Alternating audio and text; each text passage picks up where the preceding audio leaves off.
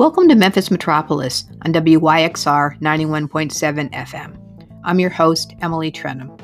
Memphis Metropolis is all about our city as an urban place, including its neighborhoods, buildings, pathways, and parks, as well as the people who shape it. Join us each week as community leaders and commentators talk with me about our shared built environment.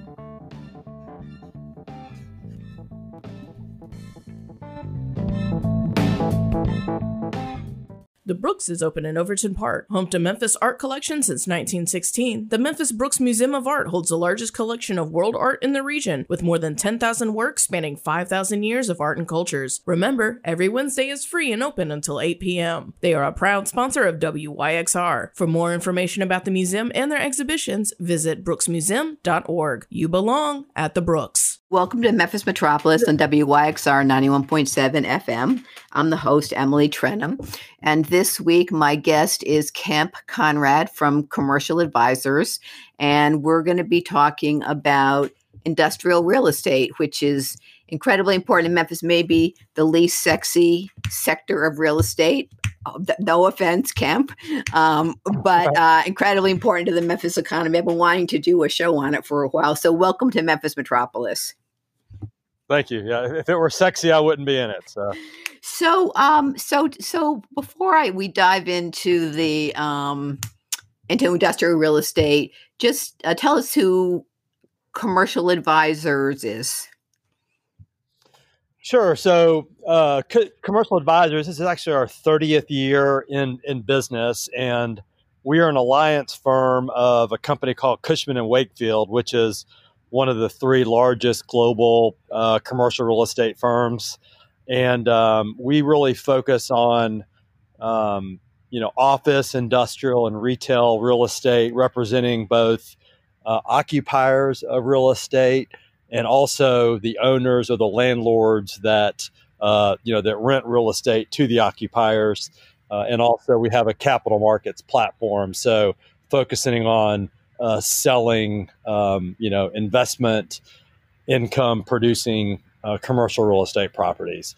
We also have a full service, property management and construction management group as well. So we have about 70 employees here in the Memphis region.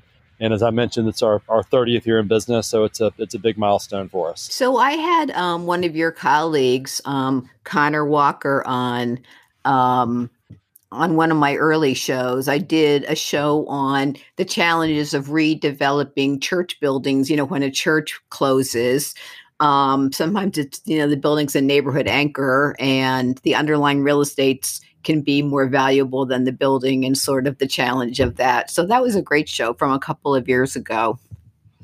So, and so are you personally, do you represent both property owners or tenants, or do you specialize in one or the other? So we have a 4-person team, and we really do both. So we've got a very active landlord representation practice, and then we also represent occupiers, both those that are looking in the Memphis region, and then we have a small number of larger clients that in distribution and manufacturing, where we basically serve as their kind of outsourced real estate department and handle their real estate brokerage needs globally. Okay. So, so just for the layperson,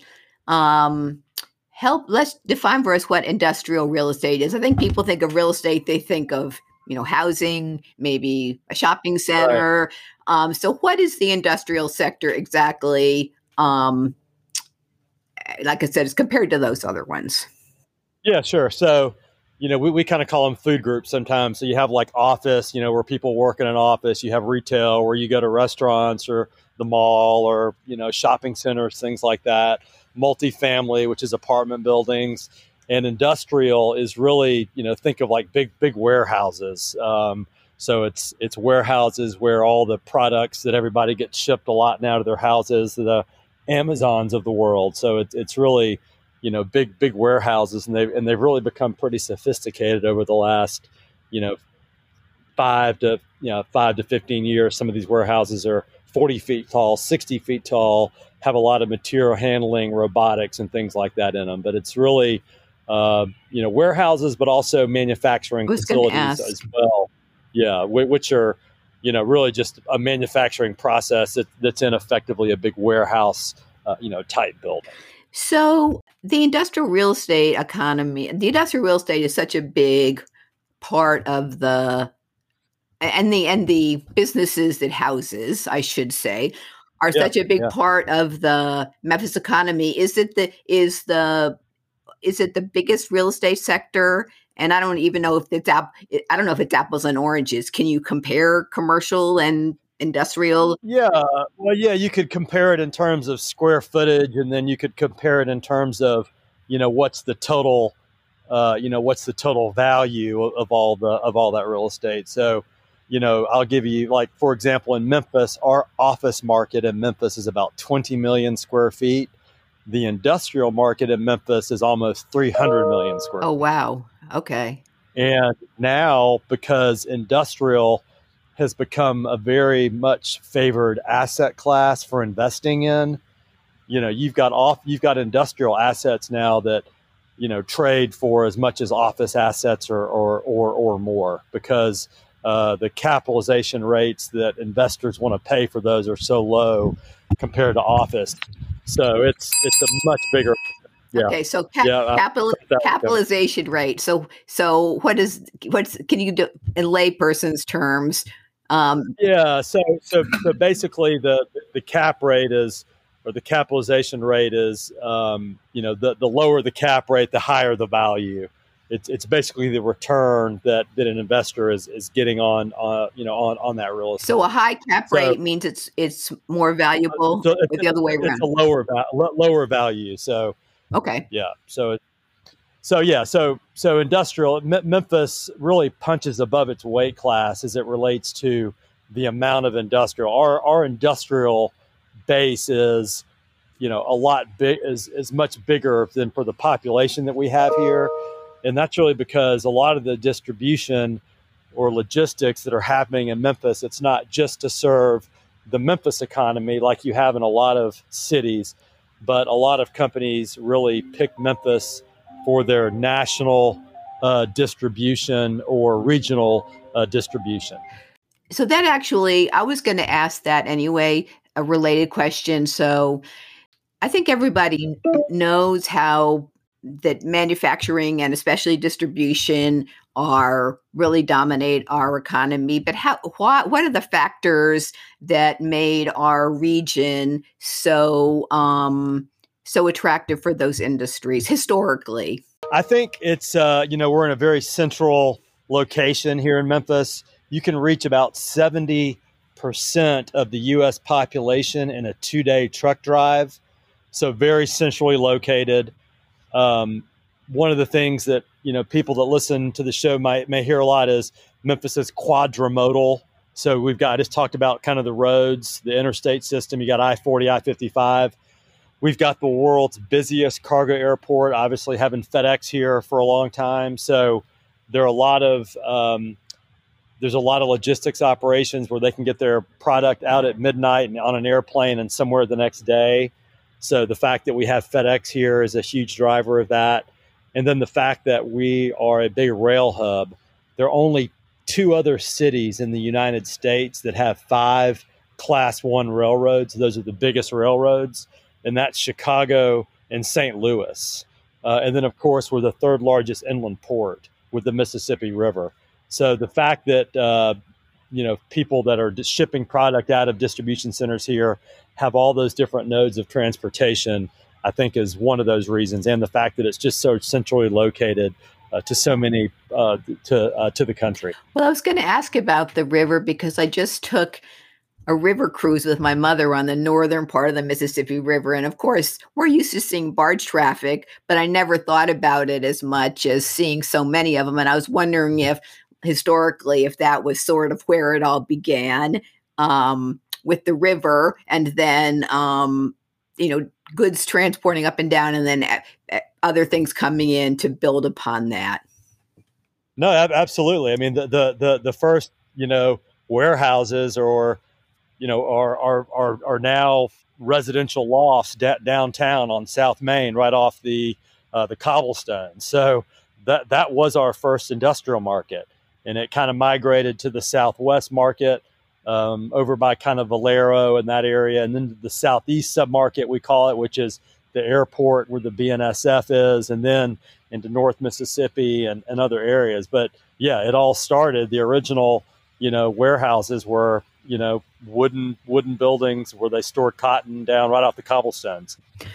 So is, real estate, I mean, how does industrial real estate come to be? Is it like, retail that, a developer will develop a new shopping center and then seek tenants? It doesn't always work that way, but often it does.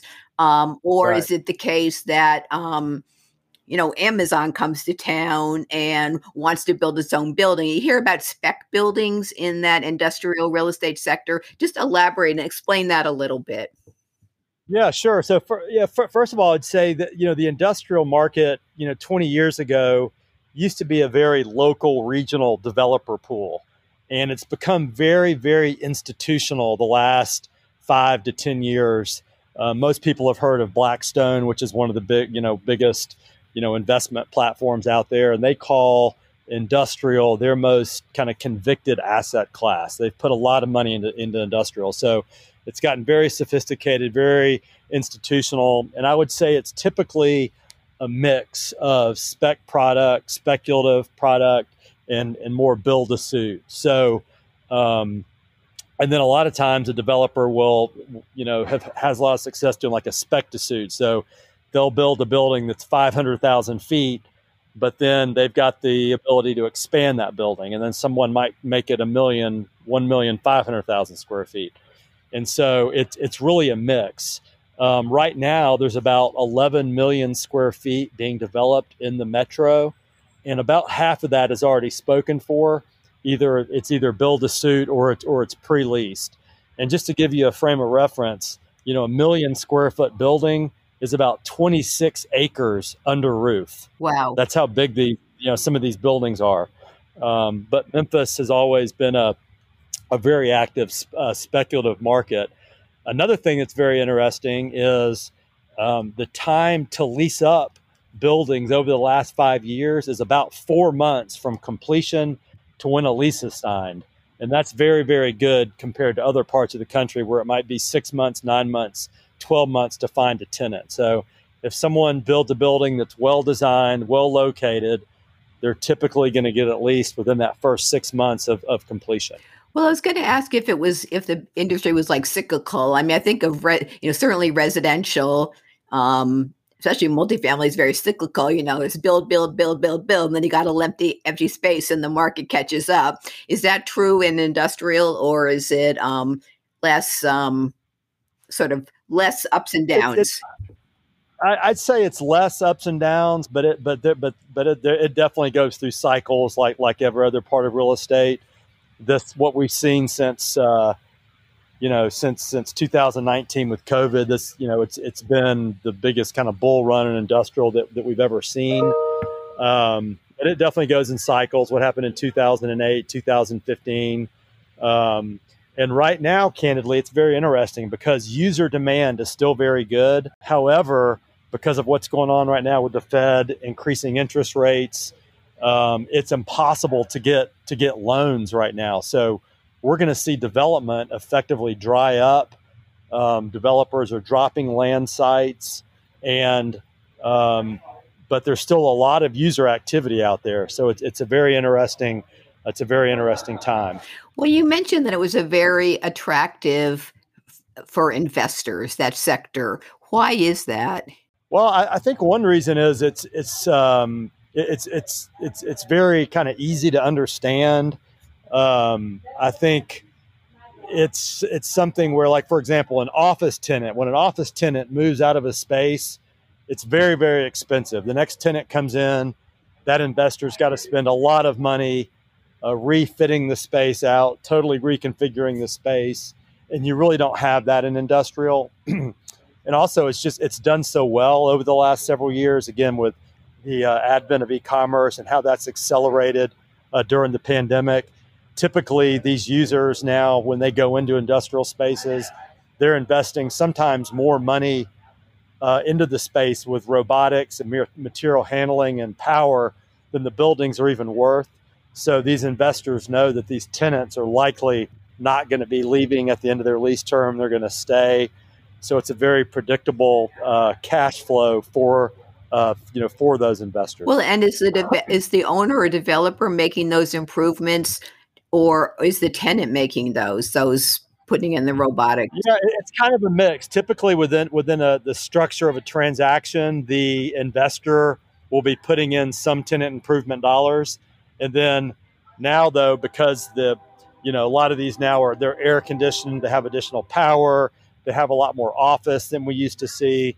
Then they'll sometimes amortize additional funds above that, and the tenants will also be putting money in just because the investment amounts have gotten so high. It used to be in a distribution center, you'd have 5 employees, some dock doors, dock equipment, and that was it. Now you might have 1,000 people work in a distribution center. You'll have 30,000 feet of office mezzanine, heavy power, air conditioning. I mean, it's unbelievable the amount of investment and sophistication that are in these facilities now these days. And you mentioned COVID. I mean, I got the impression that, that industrial real estate sector has over the last few years has just done really well because people, until recently, because people have been sort of sitting at home shopping. Right. That's right.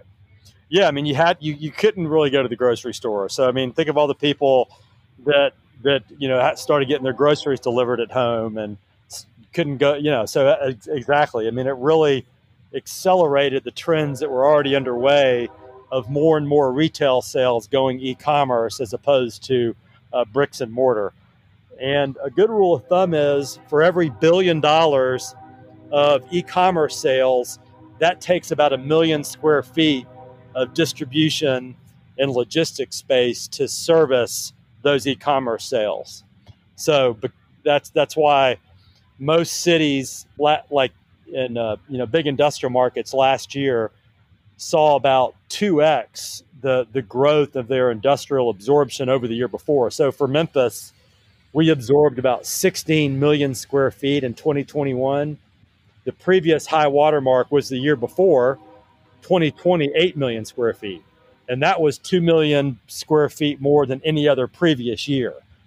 And so it was just a massive year for industrial take-up in Memphis, the country, and most cities that have a big industrial base.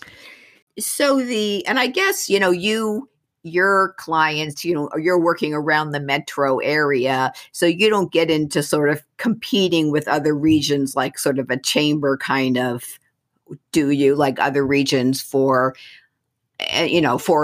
business?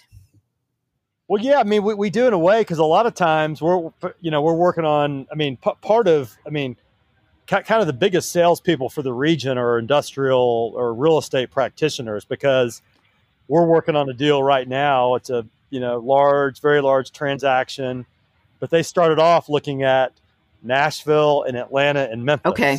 So, in this case, we're representing the landlord or the owner.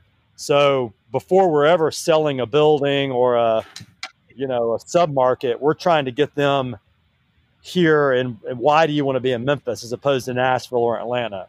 And then once they make that decision, then we're competing with other, buildings and sites within this metro. So yeah, we work hand in hand with the chamber and the state, on a lot of these projects so they choose the Memphis region. And letting people know about the incentives that are available and stuff like that. Yeah, incentives, candidly, the real driver, it's really before people, real estate's really kind of the very end of the process. The real issue is labor and logistics. Those two things are about 90% of the cost if a company's looking to set up a distribution center. The real estate cost is probably 5 to 10%. So by logistics, you mean the rail, the truck, the access, all of that. Okay, yeah. Where's our product coming from? Where's it going to? How are we getting it in and out? All those things. That and labor.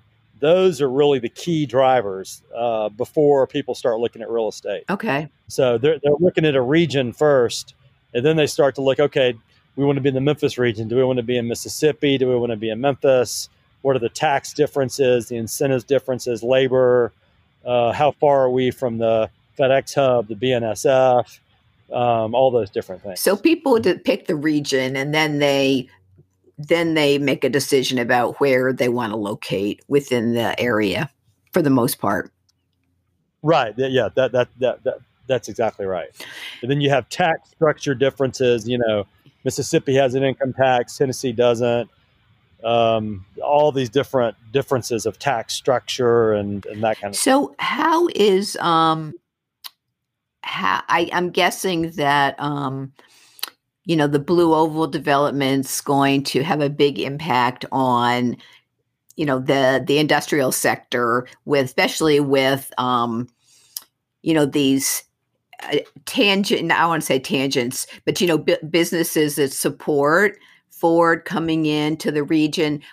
How does your forecasting? What are you anticipating the impact of that to be? I imagine it would be huge. Yeah, we do anticipate that's gonna be add additional growth for the industrial market for sure. So if you talk to the chamber, they say they're tracking like 30 projects that are kind of related to that. And definitely every week, it seems like we're getting more and more calls from suppliers or vendors. We had one this week where we're working on a project now with an electrical contractor that's doing all the, electrical work and the fixturing for that plant. So they've got to have, 50,000 square feet to handle all this product that's coming in before they go install it there at the facility. So we definitely think there's going to be a lot of additional demand tied to Blue Oval City.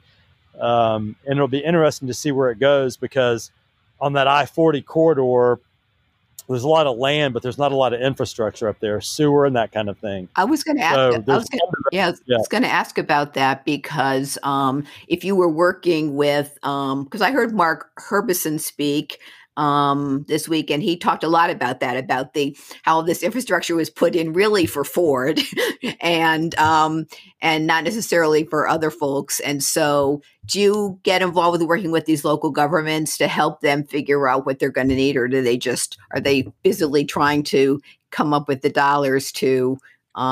Yeah, no, we would only do that if we were working with like a developer. Like, one of the things we'll do is we'll bring land sites to developers and then help get it entitled and develop a plan to then build a building, to market the building to users. And so in that regard, we would do that. But currently not out on that I-40 corridor. There's one developer that has a speculative project underway out there. In fact, the first tenant they've got in their building out there, Helen of Troy, 2 million square foot building. Which is just huge. So, but I do think we'll see more out there, but it could be a while now, again, because the infrastructure really doesn't exist with the sewer. And now just with interest rates and, everything is, kind of, as we say, a lot of developers are kind of pencils down right now because you just can't get financing. So the demand is still there, but banks aren't lending construction loan. Interest rates are very high because of the Fed increasing the interest rate. So it's a very uncertain environment right now. So that's interesting. So it sounds like that could slow down the development of these other Ford adjacent businesses, at least temporarily. Yeah, correct. I mean, I think at least from another probably 6 to 12 months, we may not see any new speculative development starts. Okay. Where we've had over 10 million feet the last several years. But the vacancy rate's still very low. So, what I think we're going to see is a lot more upward pressure on rental rates, which means more inflation, because, there's more scarcity and less supply, but more demand. Landlords are going to continue to, push rents and make, rents are going to keep going up. So, we've got about 2 quarters of inventory out there, but we think that's going to get, we'll get leased up in the next couple of quarters, unless consumer confidence dries up and consumer spending gets so low that then the demand for space dries up as well, because most of GDP and industrial, it's for some kind of consumer demand. Right. Okay. I've sort of heard that in terms of industrial real estate, like Memphis proper, Memphis City is pretty much built out. Is that the case? Yeah, yes and no. So one reason Mississippi really started growing so much as an industrial hub about 20 years ago is because all of the larger plots of land, and when I say that, I mean a couple hundred acres where you could come in and do a multi-building master plan park, were all developed. And so at that point of the cycle, the developers that were doing that had to go to North Mississippi. Since 2018, because of all the, or 2019, because of the growth in industrial we just talked about, you'd have a lot more private equity type developers who didn't necessarily want to go do a 5 million square foot business industrial park. They wanted to come in and maybe do a 500,000 square foot building, a 250,000 square foot building. And those land plots still did exist in Memphis. And so there has been a renaissance in Memphis since 2019 of some of those type buildings. Before 2019, when we brought in Robinson Weeks to do one of those buildings, there had not been a speculative building built in Memphis in over a decade. But now even those smaller tracts of land have been built out, and there aren't many of those left. So we just listed about 340 acres on the north side of town, which is that old Memphis Speedway, right? Which is a great site In Millington, and it's actually an unincorporated Shelby County, okay. But it's right near Millington, right there, right by the airport there, Charles Baker Airport. And that's the biggest plot of land. I'm so sorry. That's been on the market, that's been available in the last 25 years. Well, and also I feel like there's probably still land in Fraser, on the north part of Fraser. Yeah, but see up there though, you have a lot of topography. Yeah. One of the reasons too Memphis has been such a great logistics hub, and our rental rates have been lower compared to other cities, is because our land is mostly flat and the soil is very, very good. For example, in Nashville, their rental rates are a lot higher. One reason is you've got the topography and the bedrock, and that can add $10, $15, $20 a foot to construction cost. Well, you have that issue up in Fraser and Raleigh. You've got a lot more topography up there, and it makes it very, very expensive to develop, and it makes you uncompetitive on rental rate. I mean, I guess along those lines, I've done worked many years in community development, and, a lot of neighborhoods have former factories. I'm not thinking about the pretty ones like in South Main. I'm thinking about, driving up and down Chelsea. And is there any, and those are all relatively small, are there any opportunities to repurpose those for industrial use, or really is it just waiting for the land value to come back up so they can be torn down?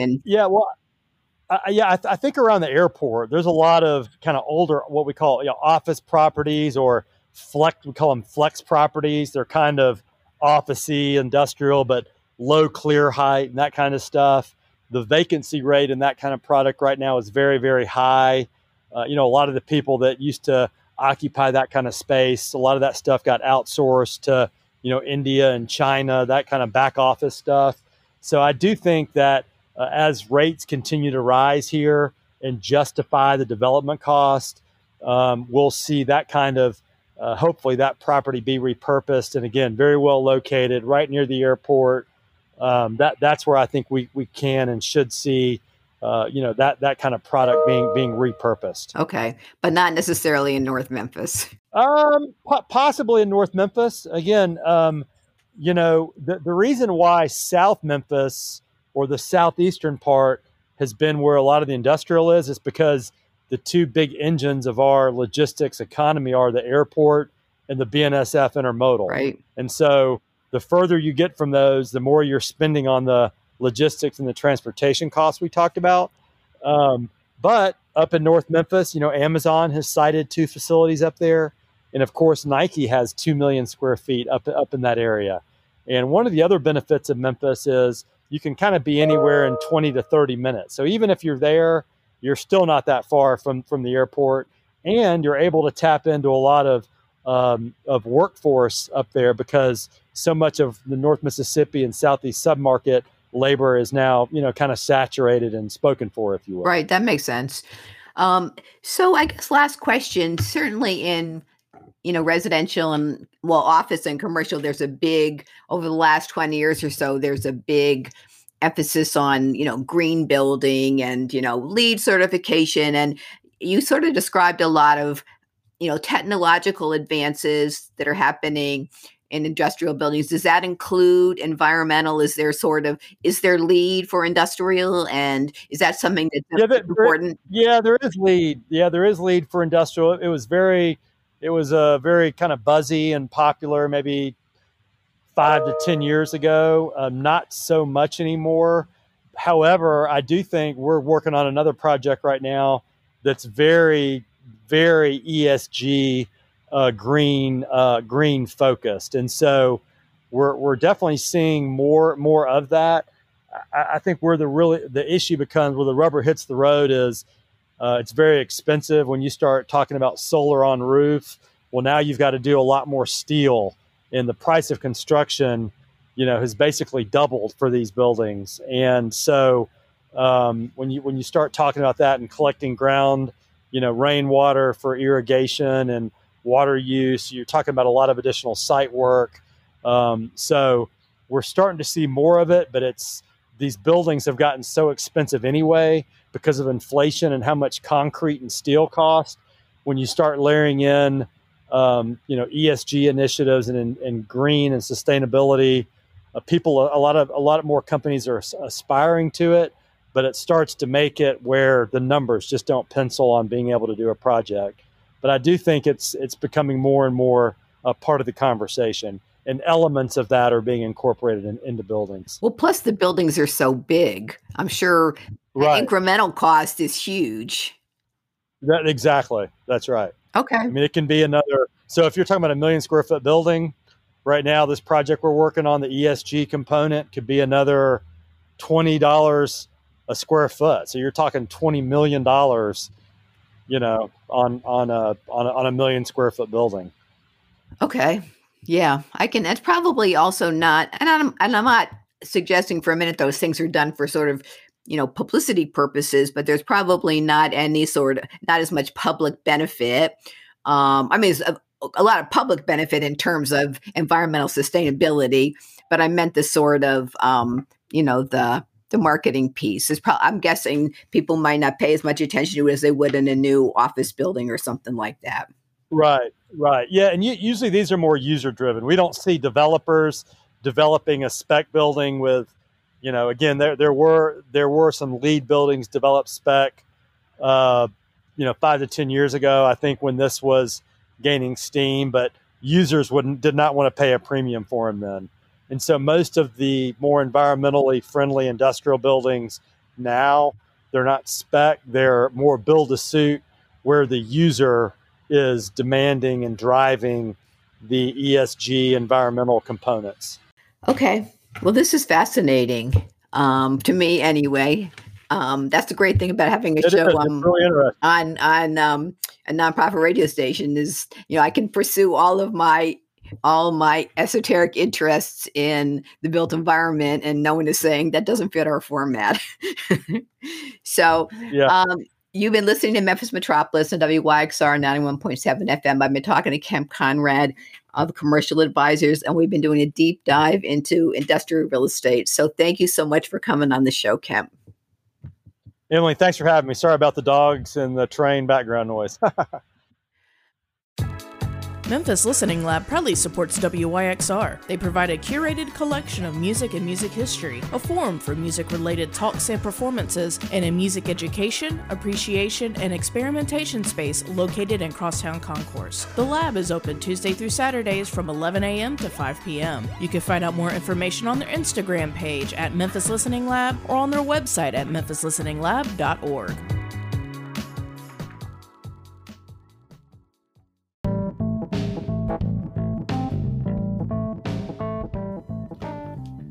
You've been listening to Memphis Metropolis on WYXR 91.7 FM. I'm Emily Trenholm. Memphis Metropolis airs every Monday at 1, so please tune in again next week. You can listen to past programs on our program page at wyxr.org or on memphismetropolis.com. You can also follow us and send feedback on social media. Now, stay tuned for Memphis Undercover with Nancy.